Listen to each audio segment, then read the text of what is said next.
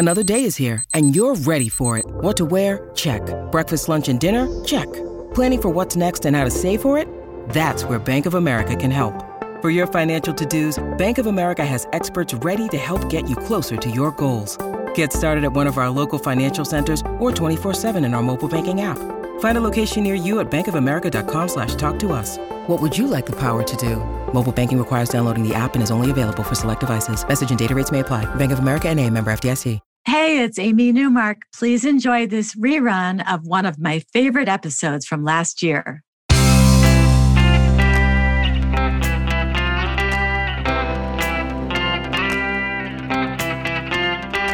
Changing your life one story at a time. This is the Chicken Soup for the Soul podcast with Editor-in-Chief Amy Newmark.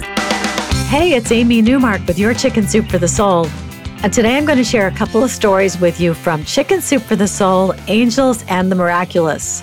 Miracles, divine intervention, amazing coincidences. These unexplainable, unexpected surprises really wow us when we read about them at Chicken Soup for the Soul. So we're always having a great time making one of these collections. And today I'm going to share two stories about messages from heaven that I'm pretty sure will amaze you too. In our first story, one of our regular contributors, Dorianne Weber, tells us about a recurring dream that she had. She'd been having the same dream for over 30 years, and it always made her sad. In the dream, her mother came to her holding out something that glowed in her hand. She always looked heartbroken. Dorianne would tell her not to cry and would hug her, but she would feel her sadness. And then Dorianne would wake up. It was a really disturbing dream, and I can only imagine how it made Dorianne feel to be confronted by that sadness in her late mother over and over again. On the eve of what would have been her mother's 100th birthday, Dorianne had the dream again. But this time, Dorianne didn't wake up right after the hug. She stayed in the dream longer, and this time her mother spoke. Her voice was soft and muffled, but it sounded like she was saying yawn or earn. Dorianne says she woke up more troubled than ever. What was her mother saying? That morning, Dorianne's husband Harold was going to visit his mother. He suggested that Dorianne go along with him to keep her mind occupied after having that disturbing dream. Her mother-in-law was thrilled to see her, and she listened to Dorianne's sad tale about the dream. Trying to cheer Dorianne up, she took her to her bedroom where she kept all the sweaters she had knitted and crocheted, and she told her to pick out whatever she wanted. And then she told Dorianne to pull out a black, oversized leather bag from the far back corner of the closet. It had belonged to Dorianne's mother, and it was filled with yarn, knitting needles, and crochet hooks. Dorianne had given it to her mother-in-law, thinking that she might be able to use some of the supplies in it. Now Dorianne's mother-in-law said to her, "You should keep it." And Dorianne says, "I was surprised to see that the bag still had some of my mom's yarn and needles. Running my hands over the skeins of yarn, I felt a connection with her. Then I felt something hard between the yarns. I pulled out a ball of colorful yarn, and something bright caught my eye. The early afternoon sun was streaming through the kitchen window, and a brilliant, blinding light shone on the ball of yarn. I sat there frozen when I realized this was similar to my dream. The only difference was that I was holding the glowing object. Embedded in the yarn was a beautiful white gold ring with an intricate design that included 8 tiny diamonds. Then it dawned on me that my mom wasn't saying yawn or earn in my dream. She was saying yarn. She wanted me to find her ring.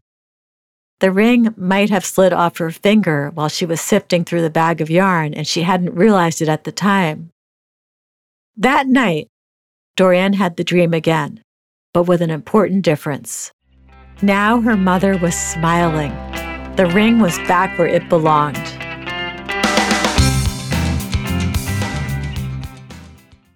Janelle Malonson tells us that it was the 1-year anniversary of her grandmother's passing.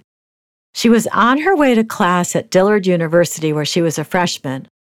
Although she tried to hide it from her mother, who was driving her, Janelle was very sad on this day. When she got to school, she silently pleaded, "God, please send me a sign if my grandmother's spirit is still around me." Suddenly, a butterfly gently landed on her left shoulder. She swatted it away and then thought, what if that was the sign? So she asked God to send the butterfly back if that was a sign. And the same butterfly came back and landed on the same spot. That afternoon, Janelle was assigned a work-study position in the university's computer lab. It was near closing time, and she made an announcement that everyone should make their final copies because the computer lab would close in 10 minutes. Janelle says, almost everyone cleared out in a timely manner with the exception of one young woman. Initially, I was quite patient, but as each minute passed, the slower she moved. I did not want to be rude, so I did not rush her. Instead, I decided to take a later bus. As she made her way to the exit, she turned around, stared at me, and calmly said, "I love you, Janelle, and God loves you too." I stood frozen in shock. My mind flooded with many questions. How did she know my name? I was new to the campus. I was not outgoing. It was only my 3rd shift in the computer lab, and I was not wearing a name badge. Why did she tell me, a stranger, that she loved me? Most importantly, why did she feel compelled to tell me that God loved me? Janelle ran to find the young woman, but she was gone. And then she realized that she could look up her name because there was a sign-in log for each computer. And that's when Janelle found an incredible surprise. The young woman's name was Naomi Smothers. That was Janelle's grandmother's name during her first marriage. I'm Amy Newmark. Thanks for listening to these stories from Chicken Soup for the Soul, Angels and the Miraculous. You can go to our website, chickensoup.com, and click on the podcast button to read more about this book, and you will find it wherever books are sold, including Walmart, Barnes & Noble, and Amazon. Now, would you like to become one of our storytellers? We're always looking for new writers to join the Chicken Soup for the Soul family. Just click on Submit Your Story under the Books pull-down menu on our website, and then we will guide you through the process of submitting your story. And please come back for our next episode to hear 2 more amazing stories about love that never dies from Chicken Soup for the Soul, Angels and the Miraculous.